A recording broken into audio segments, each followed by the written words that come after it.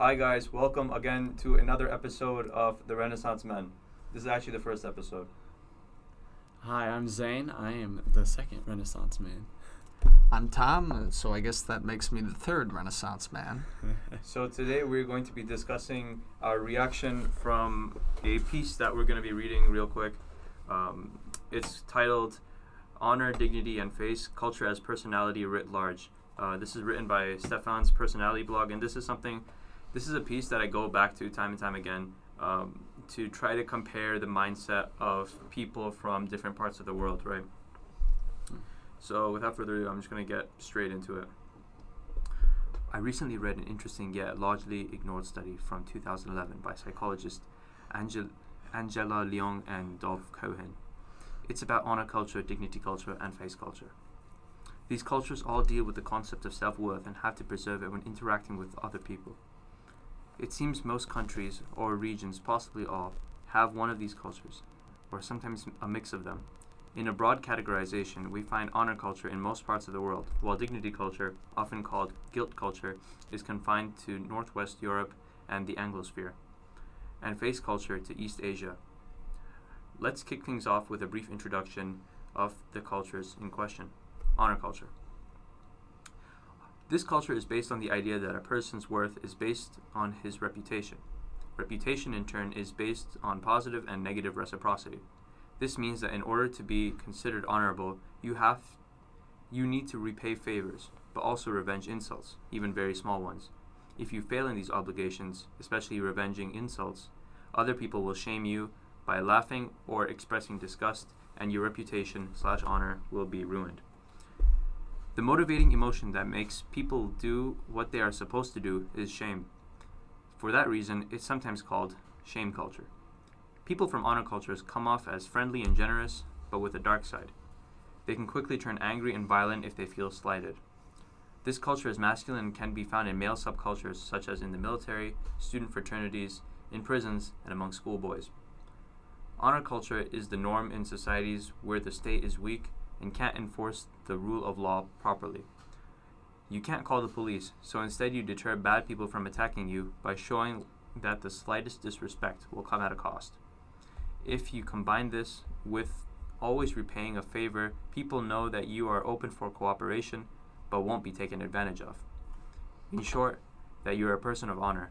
This culture is closely linked to power and influence. The higher up in the hierarchy, the more honor.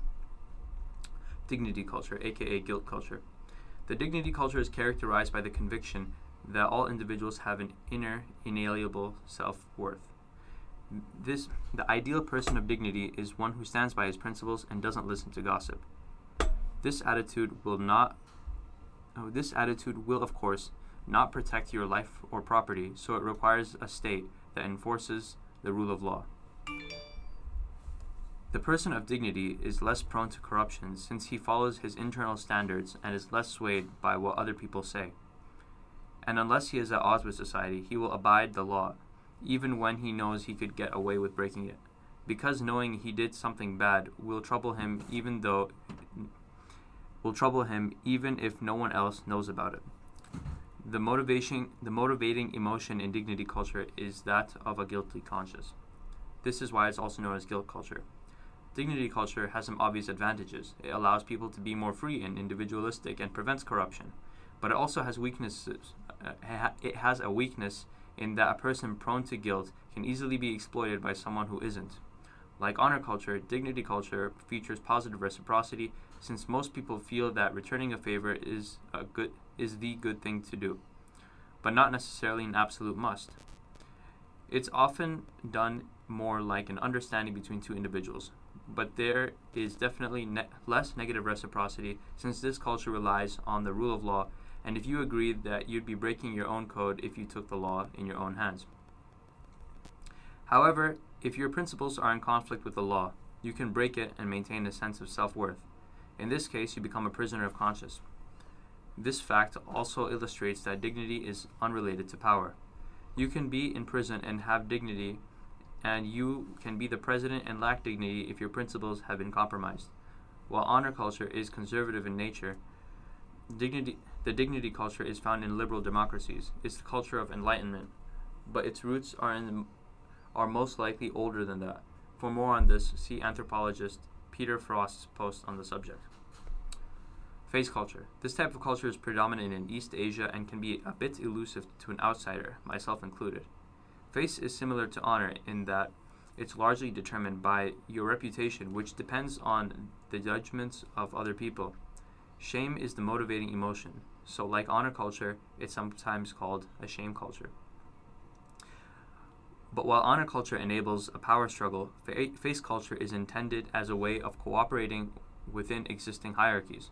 If you deprive someone of his honor, then shame on him. But if you make someone lose his face, then shame on you. Face is a way of keeping the peace by helping each other to maintain a sense of self-worth. As such, I think you can call it a feminine culture. It's less competitive than honor and dignity cultures and more concerned with group cohesion. And while honor is determined heavily by your place in the hierarchy, face is also about how well you perform at your station. So it's similar to dignity culture in that you can maintain a high sense of self-worth even if your role in society is minor. As you might expect, reciprocity works like in dignity culture. Returning favors is a virtue, but getting personal revenge is not okay. So, and the rest of the paper just goes on and talks about different experiments that they did within different cultures, such as like how willing people are in returning favors in different cultures, how honest and trustworthy people are in different cultures, how I think that's about it for this piece. But I read to you the most salient parts of this the blog post. Right.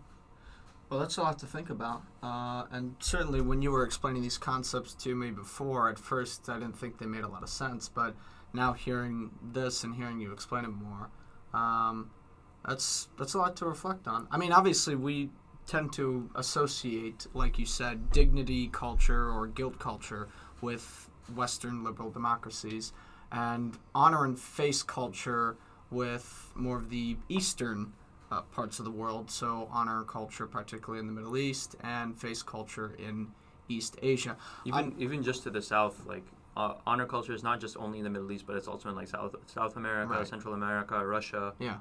Well, what I immediately thought of was, have you guys seen The Godfather?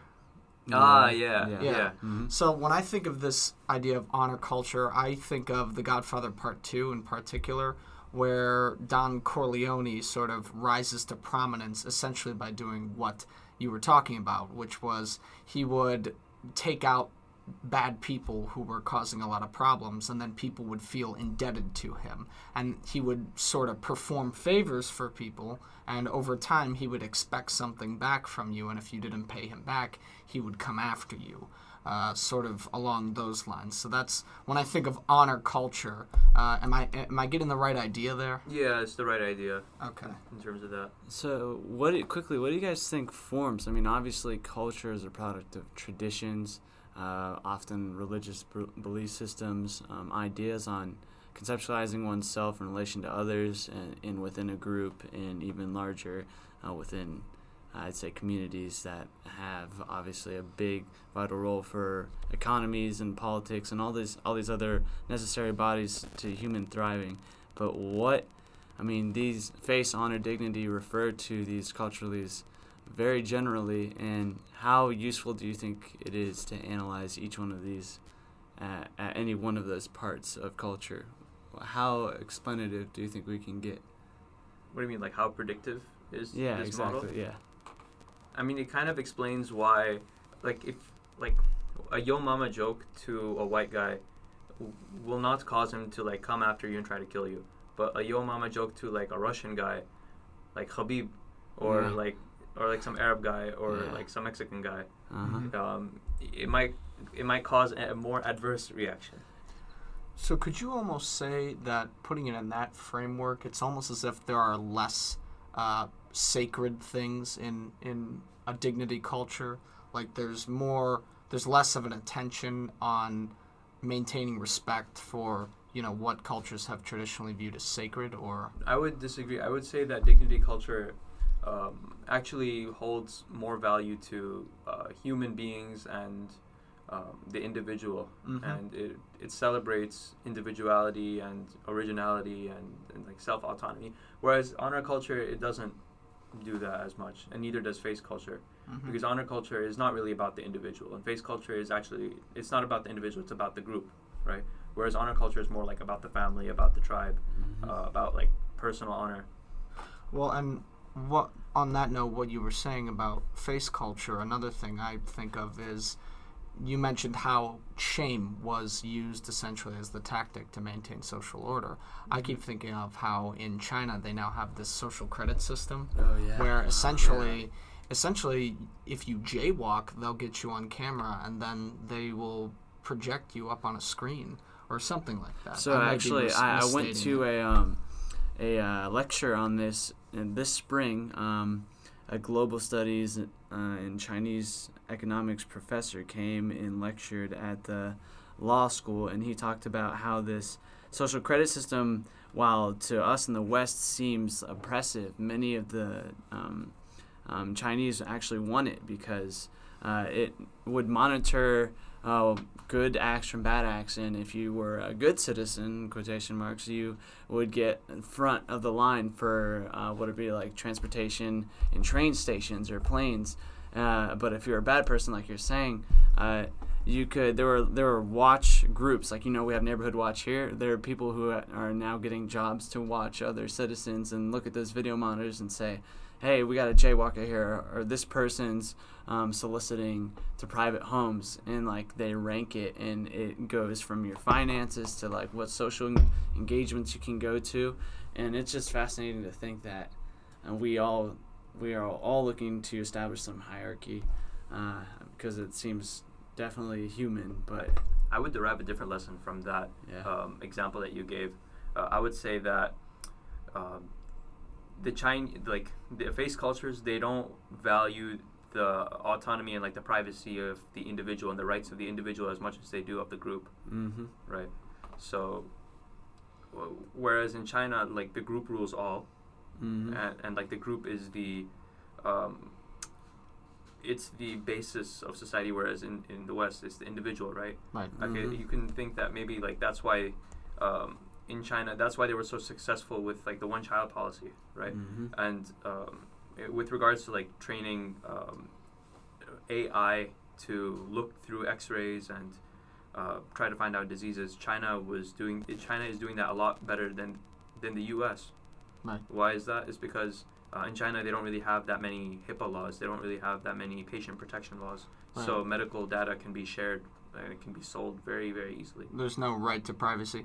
Yeah, I would definitely agree with that, and I mean I would add to it that. But also their standards of morality is different. Right. This idea of using shame as a weapon has sort of been on and off a facet of Western culture. So if you think of, if you guys have ever read The Scarlet Letter.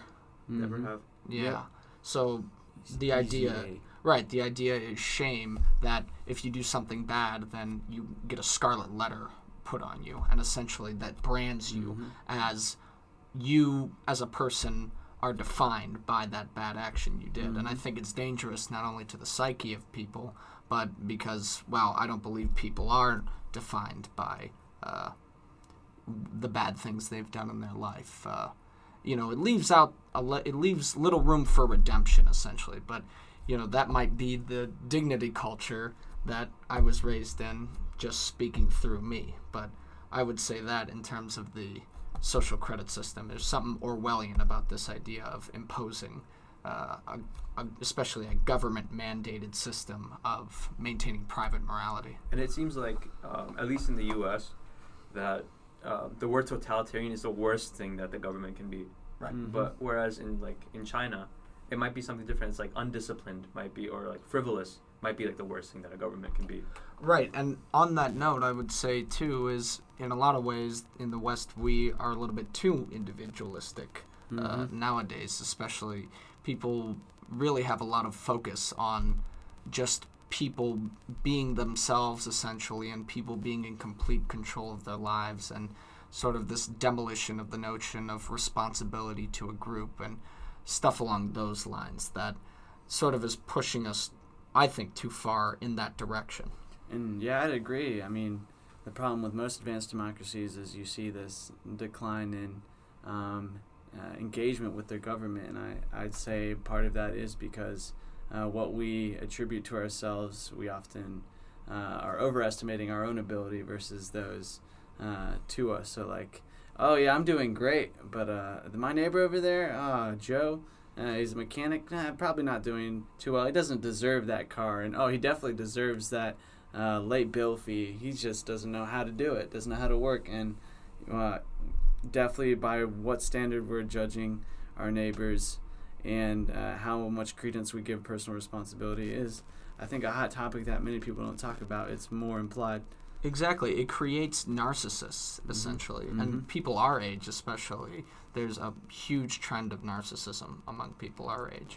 Another thing that dignity culture tends to have is each human being is worth exactly the same. Whereas in face culture, like the higher you are up in the hierarchy, that's like your worth as a human being. Right. Like that's literally your worth, okay, as a human being. Same thing with kind of honor culture, right? You can be that, like, people might in dignity culture was probably the first culture to ban slavery. Okay, I'm guessing. Mm-hmm. I don't know which country was the first country to ban slavery, but it would be one in which dignity culture was prevalent. Why? Because they would value each human being the same. Right. Whereas in face and honor culture, it's each human being is not valued the same. And I'll give you another thought experiment. This is kind of going off on a different tangent. Right? It's a bit disjointed, sorry. But I think it's important to distinguish between honor, face, and dignity again. So you're in a car and you're driving, and then you come to a stop sign. Okay. Mm-hmm.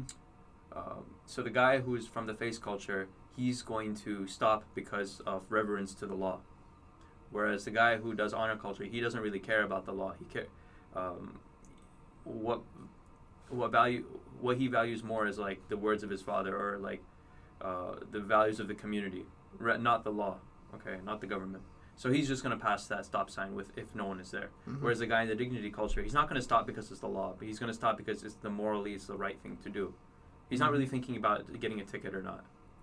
So could you, just so I'm clear, could you elaborate a little bit more on the differences between face and honor culture? Because it seems they have a lot of similarities in using shame as a tactic, mm-hmm. and essentially putting worth in where someone is in a hierarchy. Okay, yeah.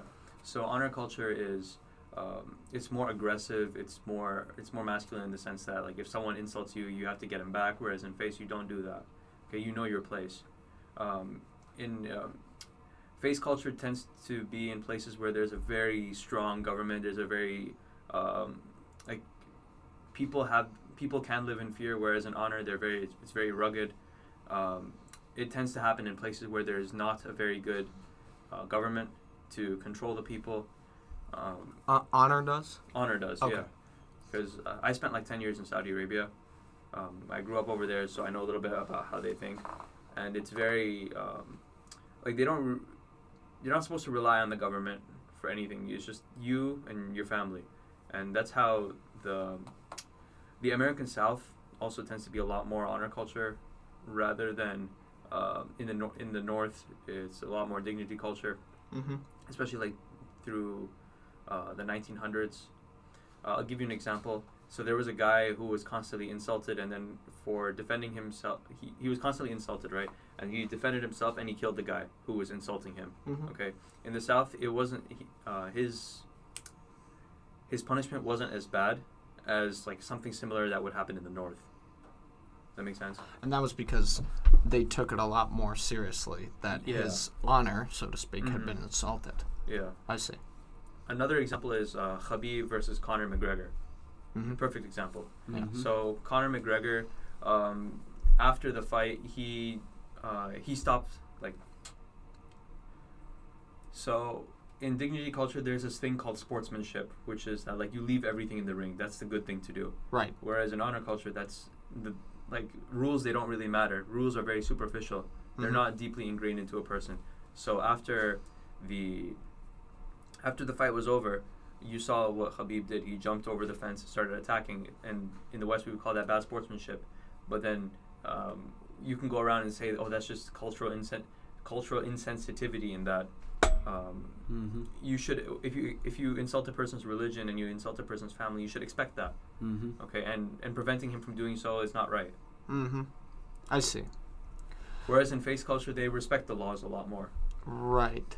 So then would I be correct in stating that there's a lot more mixture of these sort of poles in predominant, Western societies? Because, I mean, it seems to me that no one culture can be considered a monolith that would exactly fit all of these characteristics. Yeah. It's more of societal archetypes. Sure. Rather than empirical categorizations. Right. So let me butt in here, because the whole time we were talking about this, I had written an essay detailing Jonathan Haidt. He's a sociology professor that's done a lot of research. His works are pretty popular in contemporary scientific literature, because what he talks about, or what his research is getting to the bottom of human society's archetypes that you just referred to, finding the golden rules that arise naturally during our evolution. So if I were to I'm trying to update our language, make it more exact to what we're talking about, just so our listeners can get more imaginative and know exactly what we're talking about. So I'm only going to read the second essay, if that's all right with you guys, or the second paragraph. I say, I rely on Haidt's analysis of moral diversity. I believe that nature is comprised of the care, fairness, and loyalty foundations. I believe that these are all net positive aspects of our own nature in response to our evolution that allows us to coexist and always achieve the greatest good. You can see I have a little bit of utilitarianism in there. When I think of care, I define it as this: we have all the capacity to detect suffering and need. It makes us despise cruelty and want to care for those who are suffering. This innate ability is what ultimately guides us to mutual understanding and shared common ground. Fairness is collaboration and reciprocal altruism. It makes us want to shun or punish cheaters. This is how we determine the just and unjust actions of one, and we can naturally condemn such cheaters, because there must be a balancing force that holds certain things bad and other things good. Yeah, okay, that makes sense. This acts as the glue to our social structure and gives a basis for why we condemn certain actions. So it's basically asking, where does justice come from? Yeah. Yeah. So like in a face culture, justice would come from the overarching legal system, and then in honor culture, you got to get it yourself. When you say overarching legal system, I mean, like, you call it the government, essentially. Yeah, even maybe a better word for face culture would be society or the community. Sure. Okay, because even like the word government is a very dignity-esque type of word. I guess very so. Dignity culture type of word. Yeah. Here, I think face is community. I think honor is group, because community is comprised of many groups, and I think dignity is the individual. I think that'd be. Would you think that's government? Yeah. So like face. I don't think it's as black and white as that, but like I get what you mean. Yeah. There's a truth to that, most certainly, in terms of how we're defining them. Mm-hmm. The comment I would have about this is we're talking a lot about Jonathan Haidt and contemporary debates and sort of cultural clashes that come about. And there's a writer I've been studying recently by the name of Alistair McIntyre, who talks about this sort of with a moral lens and a meta-ethical lens, essentially looking at it from the perspective of the foundations of ethics. And he says a lot of the problems with the modern day is sort of a clash of completely different attitudes that are irreconcilable, and that essentially manifests itself in debates that people are having. So take, for instance, the debate over abortion. He breaks it down as person A will argue this, person B will argue that. They'll go back and forth, breaking each other's arguments down. And usually the point that it ends with is both of them just saying, well, look, you have your values and I have my values. We just have completely different attitudes towards it. So my question to you boys would be, do you think that that is a manifestation of dignity culture dignity itself being able to culture? debate? Well, dignity culture essentially encouraging that individualism to the extent of everybody having their own values, or what do you think that represents? I mean, until not too long ago, apostasy was seen as something that, like, it would get you executed in societies. Okay, it would, like, if you're a Christian, if you're Muslim, whatever community you were a part of, if you were to change your faith, you were seen as a traitor to the community, and you were put to death. That was the crime. Right. Just changing your values was the crime. Okay, so in dignity culture, each person has, like, whatever values you hold as an individual, those values are true for you. Okay? Right. You can have them. Right? Everybody has their own truth. Or everyone has their own, like, freedom of doing whatever they want. Okay. Right. Maybe I might believe that there's one truth. Okay, but I gotta respect everyone, and it's like that. But sure. Whereas in honor culture and faith culture, they're more collectivistic. Right. Okay, so if you leave the faith, you're a traitor to society, and you're going to be put to death. Right. Okay, and then you might be hearing this and thinking to yourself, well, apostasy laws, that must be, like, the worst thing ever. Yeah. Okay, but the thing is that you're biased because you're thinking about this from the perspective of a dignity culture. Right. So yeah, I get that. I want to address Fahed's point after answering Tom's question about how these are irreconcilable. In dignity culture, that debate between pro-choice and pro-life is that ultimately they're going to come away with that subjectivity, I would say, non-answer. You really haven't gone through to each other, right. And you're going to just have this intractable issue. I think the problem is we have to, depending on the issue, abortion. People talk about government and funding, and that's why the Hyde Amendment makes the news. That's why Planned Parenthood makes the news. I think when we talk about issues and topics, generally it has to be proportionate in magnitude to how it affects us. We have to think through this on the individual level and then also on a societal level. And people just have to move within those different paradigms to get a fuller understanding, and maybe that will get them closer to a consensus, but it won't necessarily make them have to discard whichever culture they're a part of. And I think, to Fahed's point, that is really the compromise we have to get. We are, at some point, we all have in Jonathan Rawls' opinion, our comprehensive doctrine, our set of beliefs that are fixed and we refer to whenever we're faced with a moral or political question. And that as long as we're dynamic enough, adaptable enough to use those different paradigms and frames of references, depending on the issue, there's a way forward. But if we are unwilling to see that our potential to change our minds, yes, we see apostates shouldn't be killed for a change in values. I think that will be good. But for now, I think, if anything, the political polarization has shown how these different faiths, honor, and dignity, the difference in these cultures and archetypes, how they shape conversation.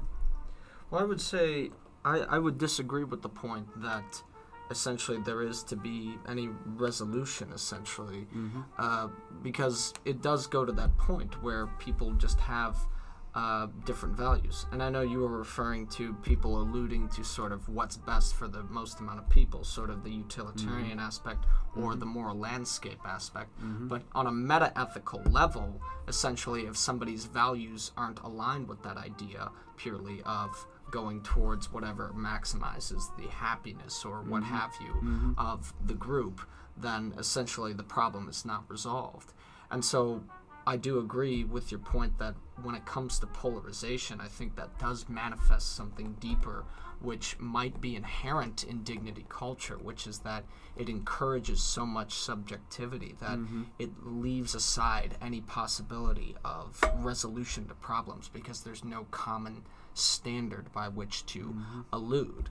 So, for instance, I take science. Science, it's easy for there to be a consensus because there's rational ways that we've come up with in order to study an objective facet of society. But with morality, you can't demonstrate empirically whether or not one thing is right or another. And so that's not to say reason can't be used. Reason most certainly must be used. It's a rational endeavor. But at the same time, it's a lot more difficult when people don't have a common conception, which I would say is a more or less a advantage that honor and face culture have. What's the advantage? The advantage is that among the members of the community, there is a shared commonality in meta-ethical standards. How they come to an understanding. Well, right. There is a standard by which they all can allude to, a sort of code that exists that they all hold to be objective and rational. So in Islamic society, Fahad, you can correct me if I'm wrong, I would assume that would be, the Islamic law, Sharia. Yeah. And that sort of is the mandate and has the ultimate say. Mm-hmm. So it's a matter of tempering the rule of law against one's rights, freedoms, and liberties, if that makes any sense. Mm-hmm. It's actually really interesting that that you say that, because even within the Islamic communities between the U.S. and in the actual Muslim world, and what they talk about during the Friday sermon, they try to address the biggest issues in society, and the different issues that exist, or the issues that they talk about during the sermon, they differ. Okay, and I think they differ because of dignity culture and honor culture, right? What are the problems that they're talking about? So in dignity culture, if the imam or if the leader who's giving the sermon, if he wants to make people angry, he's going to talk about hijab. Okay, he's going to talk about the face veil. He's going to make all the women angry. Okay, it's who are you to tell me what to do? I am the individual. It's only religion's only between me and God, and you are not allowed to tell me what to do. Okay, that's what women who are kind of ingrained into the dignity culture here would say. Or if the imam is trying to oh my god, my phone's ringing. If he's in an honor culture, what's he going to be talking about? He's going to be talking about maybe not taking revenge on people and trying to talk about forgiveness, because in honor culture, people tend to get a lot of revenge. Okay. Whereas in faith culture, I don't really know too much about it. Maybe it's going to be talking about respecting your parents more, trying to address that issue. Also, I wanted to talk about the Heinz dilemma, if you're familiar with that, and talk about what a person from faith culture, honor culture, and dignity culture would do in this situation. So lay that on us. What is the Heinz dilemma? A woman was on her deathbed. There was one drug that the doctors thought might save her. It was a form of radium that a druggist in the same town had recently discovered. The drug was expensive to make, but the druggist was charging 10 times what the drug cost him to produce. He paid $200 for the radium and charged $2,000 for a small dose of the drug. The sick woman's husband, Heinz, went to everyone he knew to borrow the money, but he could only get together about 1,000, which is half of what it cost. He told the druggist that his wife was dying and asked him to sell it cheaper or let him pay later, but the druggist said no. I discovered the drug, and I'm going to make money from it. So Heinz got desperate and broke into the man's laboratory to steal the drug for his wife. Should Heinz have broken into the laboratory to steal the drug for his wife? And should he be punished for it? So these are the two questions. So I've heard this dilemma in different form before, and certainly it's got a lot of relation to me since I want to be a prosecutor. And I was asked by somebody a similar question about somebody who was going to be put on the death penalty for a crime they didn't commit. And would it be appropriate for that person to break out of prison and kill one of the prison guards while trying to break out? And so it prevents for you essentially a very difficult dilemma. Let's stick to this one first. Sure.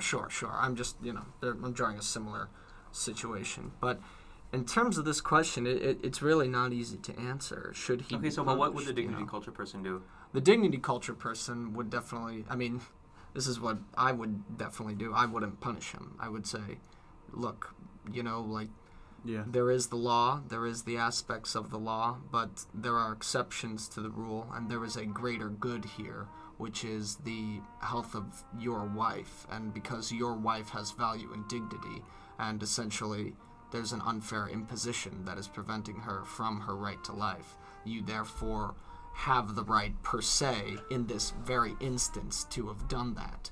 But that's not to say that in any other instance this is also going to be the case. You sort of judge it on a case-by-case basis. Mm-hmm.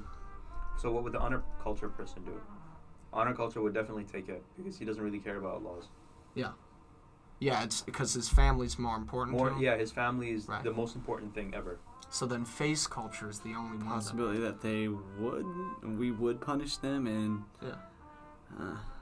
yeah, I like that. I like that a lot. And then the face culture guys, what would they do? They would not steal it. No, they wouldn't. Yeah. And if you did steal it, you'd be punished properly. You'd be punished properly for it. Right. Because the law reigns above everyone, and the community law is supreme. Yeah. That really is an interesting sort of way of looking at this kind of thing. So yeah, for our viewers, maybe ask a friend that, lay out that dilemma. The one Fahed outlined, and also Tom, and kind of draw your two conclusions and see if there's any differences. Also, read Jonathan Haidt and Alistair McIntyre. Mm-hmm. You want to wrap it up? Okay, we can wrap it up. All right, gang. This has been a fruitful discussion on face culture, honor culture, and dignity culture. I need to watch more samurai movies, man. Yeah, that's true. Because in order to be able to understand face a little bit better than I currently do, because I think there's a lot more to learn from face culture. It's like the hive mentality, like the swarm, which the collective. The collective, as yeah. I was saying earlier. Whereas like dignity, it produces a lot more creativity. Face culture produces a lot more